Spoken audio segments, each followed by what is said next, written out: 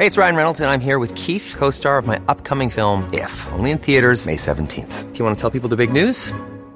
All right, I'll do it. Sign up now and you'll get unlimited for $15 a month and 6 months of Paramount Plus Essential Plan on us. MintMobile.com/switch. Upfront payment of $45 equivalent to $15 per month. Unlimited over 40 gigabytes per month. Face lower speeds. Videos at 480p. Active Mint customers by 531.24 get 6 months of Paramount Plus Essential Plan. Auto renews after 6 months. Offer ends May 31st, 2024. Separate Paramount Plus registration required. Terms and conditions apply if rated PG. So have you been watching the NCAA tournament? I have. I've been watching Oral Roberts. They're actually the story of the whole tournament, upsetting Ohio State and Florida, 81-78. The Golden Eagles now on to the round of 16, as is Loyola of Chicago. We're going to talk a little March Madness, baby. And it's a Hollywood story that nobody would believe. The dimple chin quarterback at 43 joins the lovable losers, season teetering on collapse, but then he leads them to a Super Bowl. Well, they made the movie. NFL Films has the Bucs Super Bowl 55 highlight film. It's out. I'll tell you what we learned by watching it.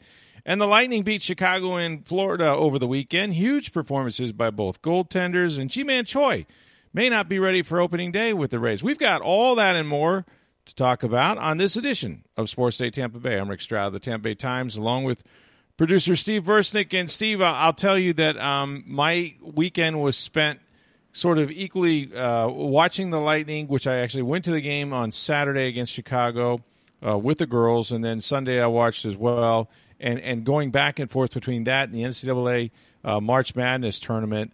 And, boy, just some exciting television and sports in general. We'll get to the Lightning here in just a minute. But what I love about the tournament and March Madness, and I think it's a little different this year because we've talked about it on this podcast, the blue bloods aren't there in mass, right, as they normally are. When you don't see, teams like Duke, right, and Kentucky and this sort of thing leading the way, it seems a little odd. But man, this Oral Roberts team is captured my imagination, and of course, they had the big win over Ohio State, and it wasn't a fluke. Like, I watched most of that game. They outplayed Ohio State from start to finish. They were in it the whole way, and they wound up winning, with a missed three-pointer by Ohio State. Similar result. They came from behind against Florida, and it's a Gators team that would have done really, really well to make it to the round of 16. There is no embarrassment overall by that. But Oral Roberts, man, with this Max Abmas and Kevin Obenar, I mean, these guys, they had 54 points. They don't miss from the free throw line. They were second in the nation in foul shooting, 19 of 23. And they get it done against the Gators. It's a great team to watch, man. That's what we love March Madness for. I mean, it's the George Masons. It's the, the unexpected, and particularly in the early rounds.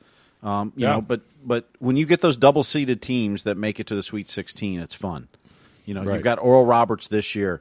You've got UCLA and Abilene Christian, both double seeds, going to play, this afternoon for a spot. So there's at least a second double seeded team in the Sweet. Yeah. Actually, Syracuse is 11 seed now. So at least 3 double digit seeded teams in the Sweet 16. Ohio could make it. North Texas, as we're taping this, is down big in the second half. They're probably not going to. But this is what March Madness is all about, man. It's the crazy buzzer beaters. It's the wild plays, the unexpected, and if you've ever been to a March Madness site, and this year's a little different, obviously with COVID, but it's really weird because you go to the first round and you got I've had tickets before and gone, and there's 4 games, but no one's really got a big rooting interest. There's pockets for each team, and then there's some from just that live in that city that go to watch basketball, and it's great. But when an underdog starts winning, oh, the place gets electric. The whole place changes. It's all of a sudden it's everybody except for the fans of the team that's the favorite is all rooting for one team instead of just kind of basketball fans, kind of just there for the event, and it's exciting. And the momentum and all that in the arena and the energy just changes when all of a sudden you get those Oral Roberts or Abilene Christians that's winning or and it's fun and exciting and. That's what sports is all about. My sons are always, I have young sons, and we'll sit there and say, "Hey, this game's coming up. Well, who's supposed to win?" I'm like, wow, this team's favored, but that's why you play the game. You never know. That's right. If we knew, we wouldn't have to watch it. We wouldn't, It doesn't matter who's favored. It doesn't matter who's the number one team in the country or whatever. It's how you play that day when you go, they play soccer, and there's one team in their league which is really, really good, and they're always like, well, they're the best team. Well, it doesn't mean they can't be beat. They may have the best record so far, but it doesn't mean that on a given Saturday you couldn't go out there and beat them. And, that's what we love sports for. That's right. There's lessons in all of that. I mean, years ago, remember Florida Gulf Coast and Dunk City? Oh, absolutely. Captured the imagination of everybody. Loyola Chicago is back with Sister Jean, who's 101 years old, I think, and she was there. How about Loyola Chicago knocking off Illinois, the big team in the state? Yeah, and you know that those guys competed against each other in high school. You know that some of them were overlooked by Big Ten schools. This is the thing, some of these smaller schools, you got players that have transferred, some of them out of Big Ten schools or are Power 5 schools for more playing time. Some of them just were overlooked, and you get your chance to go against them, and it's the one shining moment, right, that that they all talk about. So, yeah, I mean, I that's why this tournament is so. It's unfortunately we're in the COVID world, and there's only very few smattering of fans, which is more than than we've had during the regular season. You mentioned Abilene Christian. I mean, they knock off Texas. Imagine being a school from Abilene knocking off the University of Texas the way they did, and what that must have felt like, for those guys. So, yeah, it's been fun. We'll see how many of them actually get past. You'll get a lot of teams get to the round of 16. How many go beyond that, who knows? But a 15 seed beating a second seed like Oral Roberts did with Ohio State, I think that's only happened like 9 other times. Yeah, 8 or 9. Yeah, I think it was the 9th time. So that's right. And Virginia's the only one seed to lose in the first round. So really, it's 10 times the top 2 seeds have lost. Yeah, and so it's a rare thing. And then for them to advance to the Sweet 16 is even rare. Yeah. Now there was something I'll just bring up real quick that we'll be talking about, I'm sure, over the weeks to come, but. Because you know me, Steve, I'm one of these guys. I'm very, having played college sports and covered it, being familiar with some of the this is massive amount of money that is made by these universities and some of the the NCAA and the larger athletic departments in particular. I don't think that they distribute enough. To the players, and I know everybody likes to get in the conversation. Well, you get a free education. Well, it's not free, and there's money. There's more money in the system for everybody except the people that they're not paying, which are the players. But that aside, this story that came to light because, frankly, one of the women basketball players, tweeted it out and put it on Instagram, whatever. Had video of the disparity between, the facilities, the meals, everything between the women's and the men's tournament is just a huge blight on the NCAA. And, you can say what you want, with Title IX and, the purpose of that and, what is monetized or, what is the bigger TV contracts or attendance and all those things. But it was absolutely despicable what the NCAA, they had, if you didn't see it, the women are in San Antonio in Texas, and, they showed the men's facilities in Indianapolis, huge, spacious weight room, tons of racks of weights all over the place, and they had this one little rack of dumbbells for the women's weight room. And she was like, this is our weight room. And then they said, well, the NCAA said, well, there wasn't enough space. And then she showed this massive ballroom area that was open. They finally corrected it. It also was a disparity in the kind of meals that they were provided. But it's the one problem I've always had with the NCAA. Whatever they say is not what they do. And watch what they do, not what they say, because this was a real embarrassing scenario. And everybody who has, believes in, having some kind of fair treatment, for the men and women's programs throughout the nation, should really be ashamed if you're the NCAA for the way they treated these ladies who are playing just as hard. And if you say you want equality, if you say you want to provide opportunity, in college sports for women, then do it. Make it equal, make it as equitable as you can. And they certainly failed on every level with that. So I thought that was an important story over the weekend. Okay, so let's we go from March Madness to we could do the Lightning now. You want to talk about the Lightning now, because I thought they had a great weekend. I thought the goaltending did. Yeah, I will give you that. Like the game I watched, okay, I saw them play Chicago, and it was turnover city, and I mean the Lightning were sloppy in that one. I think they gave away way too many odd man rushes. They had trouble clearing the zone with a lot of their passes, and I didn't think they played very well. They got away with it largely because Andrei Vasilevsky was once again unbelievable. I mean, that guy saves their bacon so many times. It's not that they want to put him in that situation or they go, he'll save it. No, they were just sloppy with the puck, and I thought Chicago put a lot of pressure on them. The game, in the end, wasn't that close from a score standpoint. But Andrei Vasilevsky is the greatest goaltender in the world, and he certainly showed up. I was interested, Steve, they had this back-to-back over the weekend, and since I was going to the game with my girls on Saturday, it was a 4:00 game, I was thinking in my mind that since Florida was playing on Sunday and they were coming off, this they're in the midst of this 5 games in 7 days, I was pretty sure that Vasilevsky would be saved for Sunday's game against Florida, because you could argue they're the better team, right? I mean, they're right neck and neck in the division. So take me through the psychology. I think this was a purposeful thing on the part of John Cooper to say, no, you got Florida on Sunday, to McElhinney. Yeah, I mean, maybe it was that. Maybe it was he wanted to give Vasilevsky the first day of the back-to-back. Could be. We've seen him give it to McElhinney. I think Vasilevsky is going to play all 3 games this coming week, Tuesday and Thursday in Dallas, and then at Carolina on Saturday.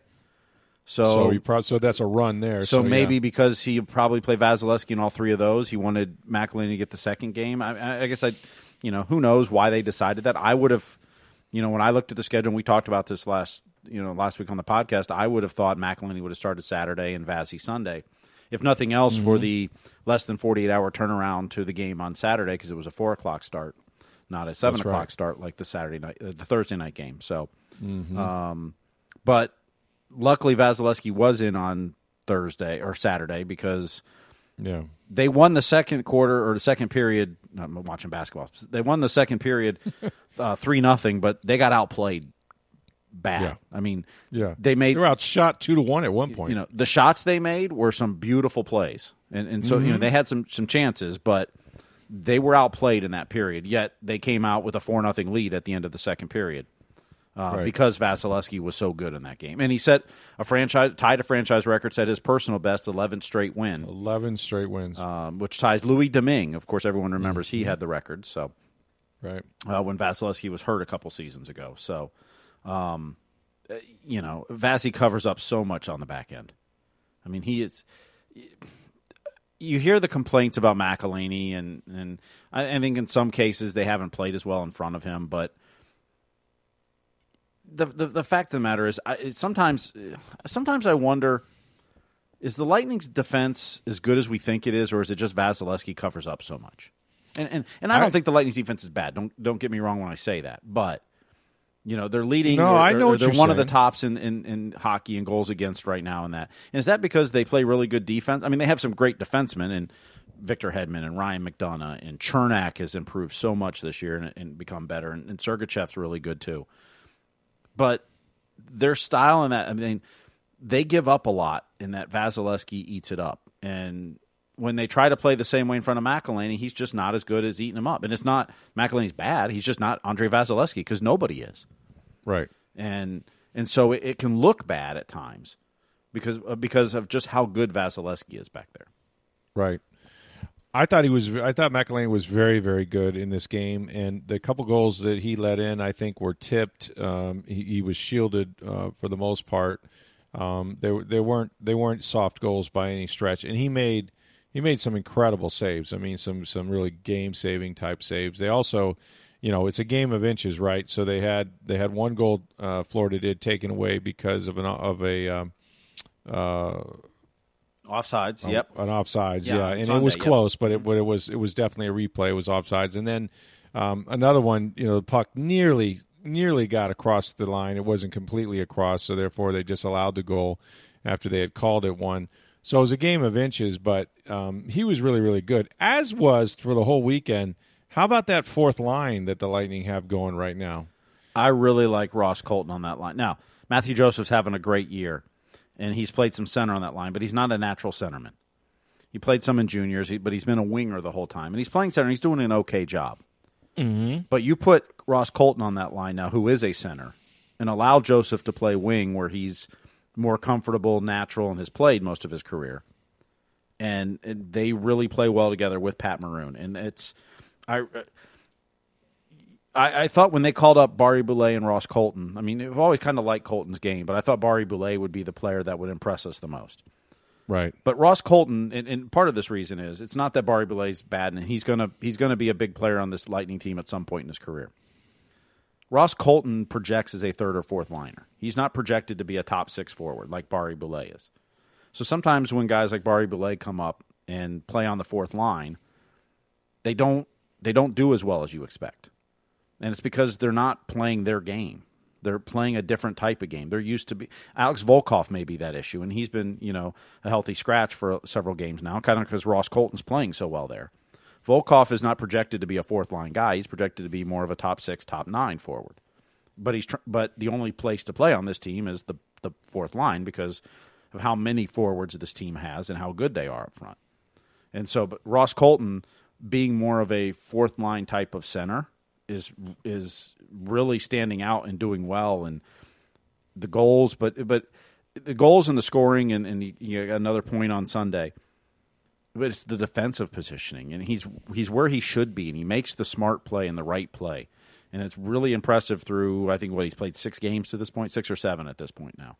I really like what he adds to that fourth line. And it'll be very interesting, assuming no injuries, whatever else, when Mitchell Stevens is healthy and ready to come back, how it all shakes out. I think they really like Colton, and I wouldn't be surprised if he stays around for a while. I don't know how the roster works out and all of that, but man, he's a good player, and the game obviously doesn't look too big for him at all, and he's helped them go. I thought that, look, you've said this before. The playoffs is what's going to matter. They're going to make the playoffs. Them in Florida, I think they have 3 games left. I think the last 2 of the season as it's scheduled now, at least without COVID, who knows what will ultimately happen. And they're supposed to play Florida the final 2 games. They have 4 games left with Florida this year. So yeah, when these teams meet, if they do meet in the postseason, it's going to be on because that's never happened before. I guess Florida and the Lightning have not gone at it. No, there was a chance a couple years ago that they could have met, and then the Islanders knocked off the Panthers in the first round. Right. So it didn't happen. The first thing I told Brian Engblom when he walked in the booth after the game today to do the last call show, I said, I'll take 7 games between these 2 teams. And he went, oh, yeah. He went, oh, yeah. That would be fun. Yeah. Florida's a much better team than they've been, a lot faster than they've been. I mean, they've remade this roster. Joel Quenneville's a great coach. Mm-hmm. I still think the Lightning have more talent, are the better team, but Florida plays hard. Mm-hmm. They don't stop. They go, go, go. Look, you get a playoff series between these 2, it would be a lot of fun this year. And there's a good chance it's going to happen. I mean, right. Tampa Bay, Florida, and Carolina are going to be the top 3 seeds in this division, barring some big collapse by one of the 3 teams. And that would most likely have to be because of injury or whatever else. Mm-hmm. One of the teams will play the 4th seed. The other 2 will play each other. And then, they could face in the first round, although at the standings right now, the Lightning would play the Blackhawks to start, and Florida would play Carolina. Right. And if Florida gets by Carolina, then it would be a fun series, absolutely, and maybe start a rivalry. I mean, we know that rivalries in hockey are started in the playoffs. Sure, absolutely, and I think as many times as they're going to play them, and they still have 4 left, these games have all been good. I think most of the time the winning team scores 5 goals. Every game so far this year. Yeah, so it's been wide open, it's been up and down the ice. And it's, like you said, it's an entertaining brand of hockey when they get together. I would hope, You hope they don't have to meet each other in the first round. I guess that's possible, but you hope they get to do it later on. But if they meet in the first round, that means they're the second and the third seed, and Carolina win the division. Right, and Carolina would have won it. Yeah, and most likely one of those teams is going to win the division. The other one won't. But every time they play, this was a big game Sunday. I mean, at the end of a long stretch, sort of for the Lightning, and they're able to. Yeah, let's not forget. I mean, this was 5 and 7 days, 2 back-to-backs in this week, and they went 4-1. Pretty good. You can't ask for better than that. This team's still, the top team in hockey, the best record. I believe they have the best points percentage now. I think they passed Vegas with the win today, on Sunday. You can't really. I mean, and now the biggest question out of Sunday is Ryan McDonagh. Yeah, they lost him. Who we didn't see anything that happened. He did not come out for the second period, and John Cooper after the game just said that something happened in the first period and just couldn't go. No update. Lower body injury is the official designation. So, that's you don't want to lose a guy like that for a long period of time. Now, if he needs to take a couple games off, fine. I mean, that's the whole thing and the Lightning are in a great position right now. And this schedule is highly condensed, this week being the most drastic of it, 5 and 7 games. But, they can afford to sit players if they need. If Victor Hedman's tired, sit him a game. If they lose a game here and there, it's not going to matter at the end of the day. Mm-mm. I mean, you'd like to finish first in the division simply because you don't want to face Florida or Carolina in the first round. Right. I think I'd rather face Chicago or Dallas or Columbus, whichever one of those three takes the 4th seed, assuming there's not a big fall off by one team. Right. But if you finish second and you have to face Carolina or Florida in the first round, it's okay. I mean, everything they do now is about gearing towards, and I've said this a lot. This was game 31. They weren't concerned about game 31. They're concerned about game 57. It's a 56-game schedule. They're concerned about the first game of the playoffs at this point. They're going to make the playoffs. They've built themselves a big enough lead. And, when you're only playing division foes, it's hard to catch up unless you win every game. Because every time you lose, you're losing points to someone in the division. You're over halfway through the season, and it's pretty clear there's 3 top teams in this division. And the top 4 teams make it. So, it's about getting ready for the playoffs and do you want to see Andreas Borgman a few more times on defense to see what he gives you? Last year in the bubble they used 9 defensemen in the playoffs. Right now they have 7 and 8 with Borgman, who's played 1 game. They need to see what do they have in him, because you're going to need more than 6 guys come playoff time. So.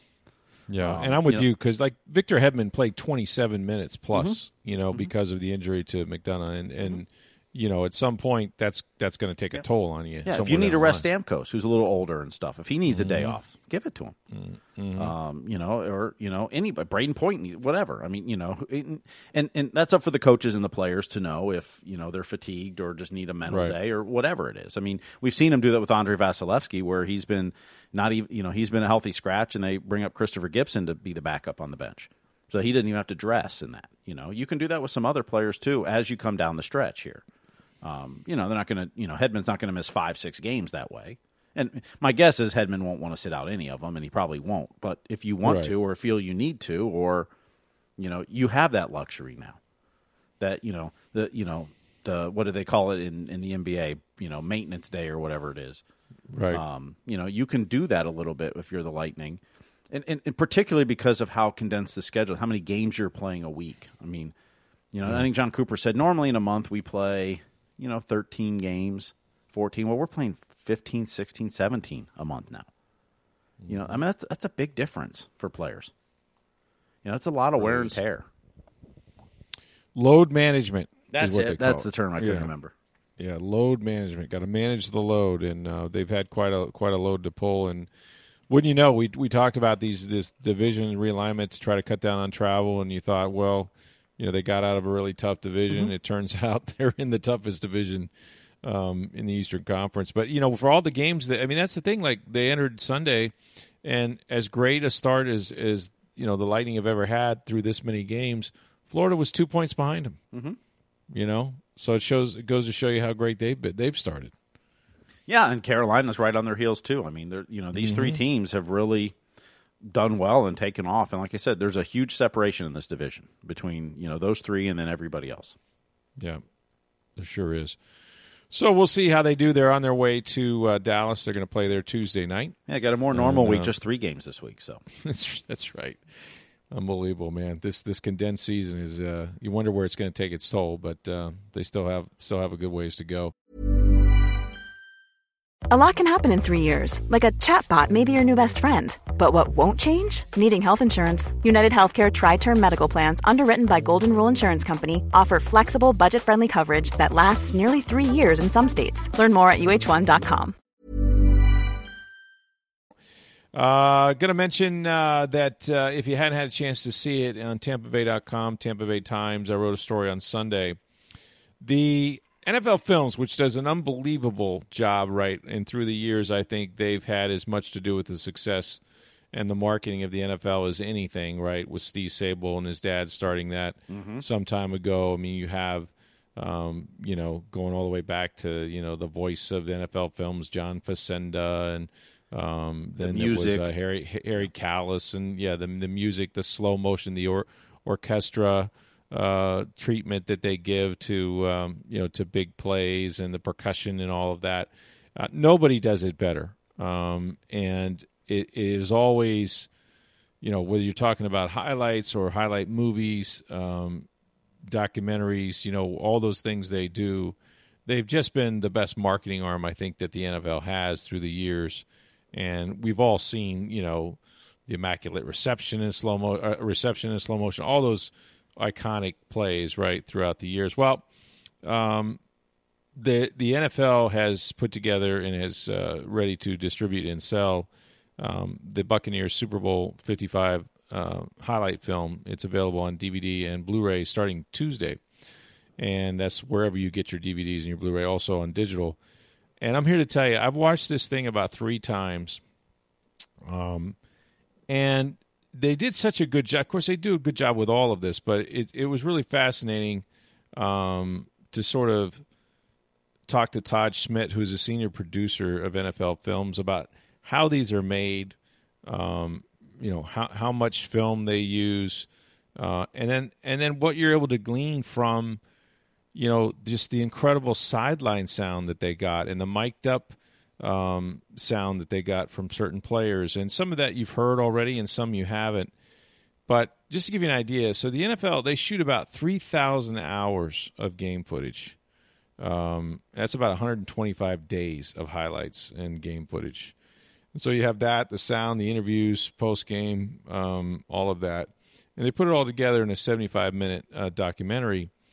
And the thing about it is, by the time the Super Bowl is played, they actually have two complete teams of producers that do 2 films, one on the AFC champion, Kansas City Chiefs in this case, and one on the Buccaneers. And everything is done, the movie is done, with the exception of who wins the Super Bowl. That's the only part they're missing, which is a pretty large part, obviously. But a vast majority of the film has already taken its shape. You kind of have themes. You sort of, know what the storylines are, and they're just waiting for the final game. And then, of course, the team that loses, in this case, the Chiefs, it's like those hats and T-shirts that they print, that end up going to some third world country. Nobody they send the videos to third world countries? Is that what they do? No, but it's like that, only they don't send it to them. I guess they could if they were Chiefs fans down there. But they basically, they die on the cutting room floor. But it's an awful lot of work that goes down. And Todd, when I was talking to him, he said, "Look, I always decide for myself what the best movie is before the Super Bowl is played, and I root for the best movie." And he said that the best movie, in his opinion, was the Buccaneers, and of course, they had the best ending too. But it really is fascinating work, and I know that Bucs fans are going to want to go get this. I'm not getting any residuals from the NFL for writing a column about it. But some of the things that, what they did well with it. Well, first of all, the movie starts, and I thought this was interesting because I talked to Todd about this. I said, you picked an interesting place to start. They started with the Bucs winning in San Diego Super Bowl 37, 18 years earlier. And they showed some of the highlights of that last Super Bowl win, really the last playoff win until this year, if you can believe that. So you get a sort of a historical perspective on how long it has been, and also, that was sort of the center point for the franchise coming into real prominence. I mean, obviously, there had been, he said we had some choices. We could have started at 76 with all the blooper reels, but we'd already done so much of that, and that seems so long ago. We could have started with Tony Dungy's teams in 97 going to playoffs, 99 going to the championship game. We thought hard about that, but then we said, no, let's go back to when they were relevant, when they won their first Super Bowl. And then, you have all those years that elapsed in between, 18 years later. And then, of course, it goes chronological for the most part. And it starts with, obviously, Tom Brady coming here and, him signing what he said when he did, and then Gronkowski and what he said about Brady. And then they go through the season. And, even though I lived it, even though I'm consumed by it because it's my job, there are things you learn, some of the conversations that go on the sideline that maybe confirm what you were seeing. But there's also some real impressions that you're left with. First of all, this team was at a major crossroads, and we all know it. They were 7-5, and not just 7-5, but they were 7-5, having lost 3 out of 4. Now, 2 of those losses were to the Chiefs and to the Rams by 3 points each. So they were very competitive games. But nonetheless, when they went into a bye week, they had the same record as the Miami Dolphins, who ended up far from the playoffs. So when you think about it, like in those terms, how they were able to come together and just, slowly build this thing and get on a roll, starting, with the Minnesota game and then twice against Atlanta and, destroyed Detroit and all of that. But even while you're watching that, you're not seeing the same team that you're about to see in the postseason. And the thing it's just that Brady made such a difference, and he made so many plays, and he never doubted really that they were going to go to a Super Bowl. And you can just see I guess what comes through is his singular focus, and not about the next game, but about the next play. I mean, he is so process-oriented that it eventually spreads to the team. And you can literally hear that in the huddle. And then you see, there were moments in this season that were just huge. They're trailing 10-0 to the Packers, and Jamel Dean gets a pick 6. And then Todd, it was the first interception of Aaron Rodgers all year at that point. And, Todd Bowles says, okay, we got a turnover now. Let's get after him. And they get another interception on the next series, And then after the game, Brady and Rodgers meet at midfield, and Rodgers says, hey, you guys got a good team. He says, we'll see you down the line, meaning, we're probably going to meet you again. And, of course, that was a good prediction by him because we all know that they did. They do a nice job on the storyline about the Washington football team and Chase Young, after they clinched the playoff spot, saying, I want Brady. So they're locked in this game, and, Tyler Heineke is, coming out of nowhere, running all over the place. And Brady just, is talking about Young, and he just calmly tells his offensive line, he says, look, we can't let this guy jump around blocks. That's all he's going to do all day. Let's just pound them with the bleeping running game. It'll turn the whole game around if we can do both. We're doing a decent job in the pass game. The protection's amazing. We just got to do a little better in the run game. Just stay with them a little bit longer. And then they start running the ball with Fournette. Then the play action works. Devin White calling his shot before his interception at New Orleans when he says, I'm going to take over the game. I'm going to put the dagger in them. Just watch. And then I thought this was fascinating to me. Before he does put the dagger in him with his interception of Drew Brees, as soon as Brees lets the ball go for Alvin Kamara, who is not aware that he's supposed to break the route off, or he keeps going, and that's when White undercuts it. As soon as Brees throws the ball, you hear him, plain as day, yell, Alvin! It was just so shocking to hear a quarterback let the ball go and go, Alvin! Like, turn around, man. And it just, the sound is terrific when you get in the postseason, and Matt LaFleur saying, "Hey, Brady's coming out. They're going to go for it." And then they throw the deep ball to Scotty Miller, and they cut to LaFleur, and he's like, "Man, he just ran right by him." And and then of course Super Bowl 55 is terrific. And again, Brady is that in the moment guy telling his team, what to do. We already know the answers to the test and all of that. And he goes and checks on his receivers. Hey, you guys good on everything? It's going to be this.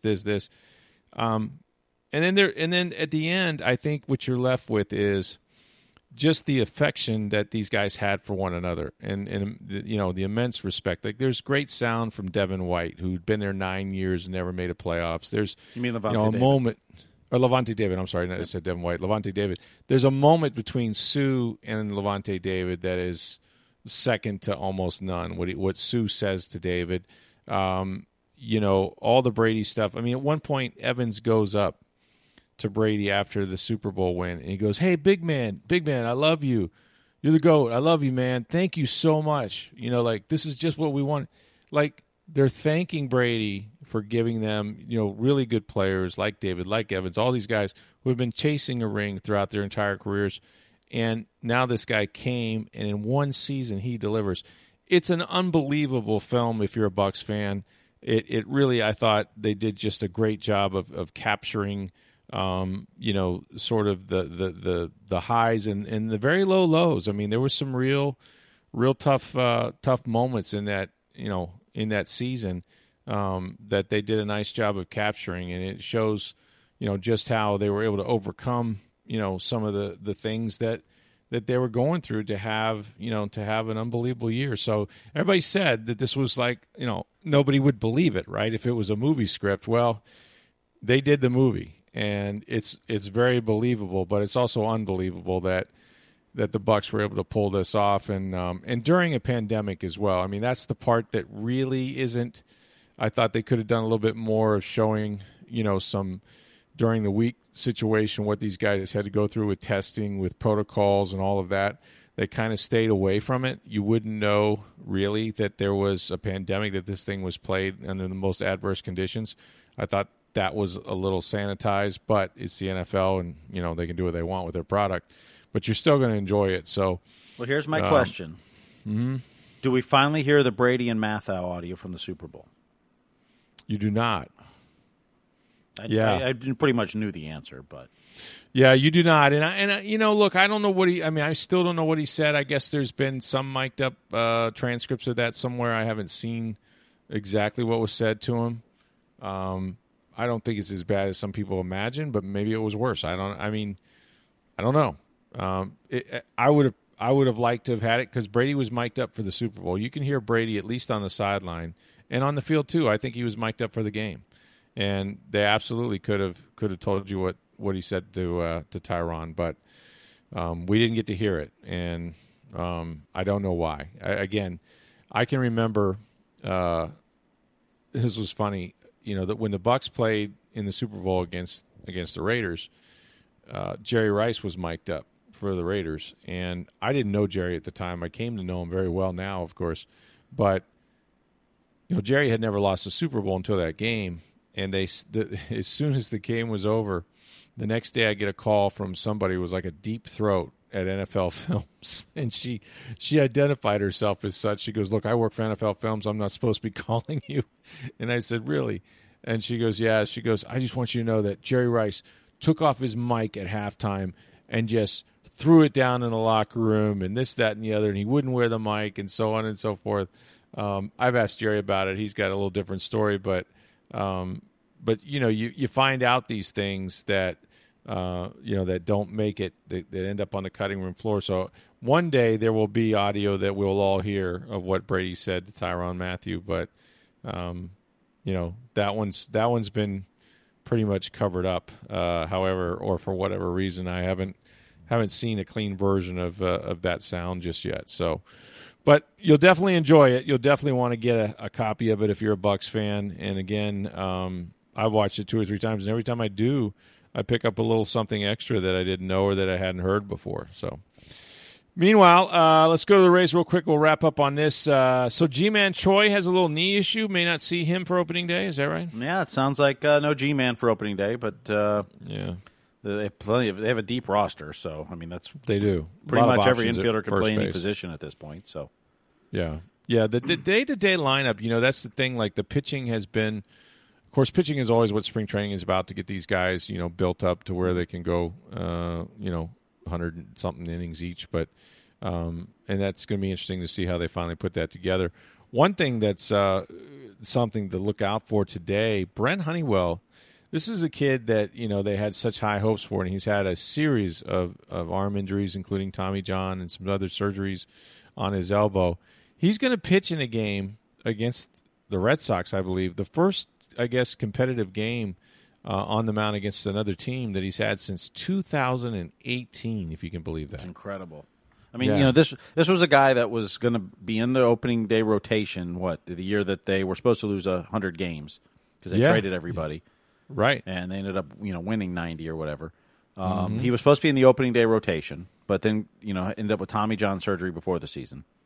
Right. And then the next season was supposed to start making an impact and had another arm problem, and it's just, and then COVID last year and more issues, and he's a top prospect. He was in the prospects game at the All-Star game a few seasons ago. He's been one of their best pitching prospects they've had for years. The fact that he's going to get into a game for the first time in 3 seasons now is great. And I don't know where he is in his progress as far as where he may play this year yet, and that. But the fact that he is getting back to form and enough to where they're going to put him in a spring training game is fantastic.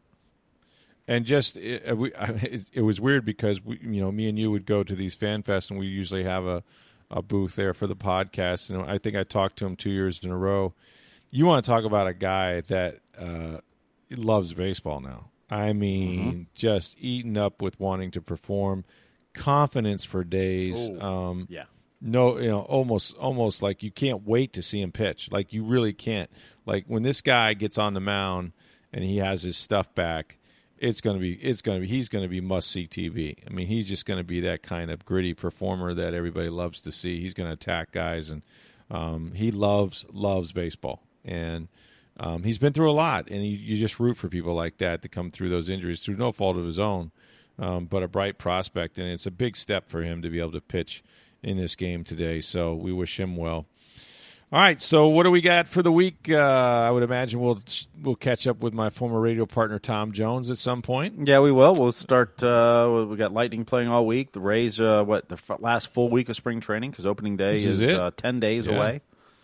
Next Thursday. Yeah. Weird. They start on the road. They've started at home so much lately. So they'll start in Florida. I know. The home opener's not they start in Miami. Yeah, the home opener won't be for another week after that. So, but I think it's on a Thursday against the Yankees. I think it's a Friday, actually, the 9th. So, yep. Is there a Friday? Okay, yep. Friday against the Yankees. Okay. Yep. So we got that. We'll have Tom Jones this week, of course, as usual, and we'll see what else pops up. More March Madness. It's weird. We could do that. Don't forget, there's games today. I mean, this is with COVID, they pushed everything back a little bit. So the first 2 rounds are Friday through Monday instead of Thursday through Sunday. So a little weird to have games on Monday for the March Madness outside the championship game, which is always a Monday. But yeah, and we'll touch base more on USF and the situation with the women as we're doing this podcast. There's about 5 minutes left. They're up by a couple of points over Washington State, but this game was too close for us to really comment on. But I'm sure we'll be following that. And Joey Knight will have a story this morning in TampaBay.com, Tampa Bay Times. It's unfortunate they were seated as low as they were. I think they deserved maybe a better outcome. They're eventually going to run into the number 1 seed here quickly, but if they were to advance. So we'll be talking about Jose Fernandez's crew as well. So glad you could join us. We're here every Monday through Friday, and we'll also probably do a mailbag, I would assume, but you don't have to wait for one. You can send us your questions about anything, really, the Bucks, the Rays, the Bolts, college football, basketball, you name it. You can do that by sending them to us on Twitter at SportsDayTV. You can reach me on Twitter at NFL Stroud, or my email address is rstroud@tampabay.com. For Steve Versnick, I'm Rick Stroud of the Tampa Bay Times. Have a great day, everybody.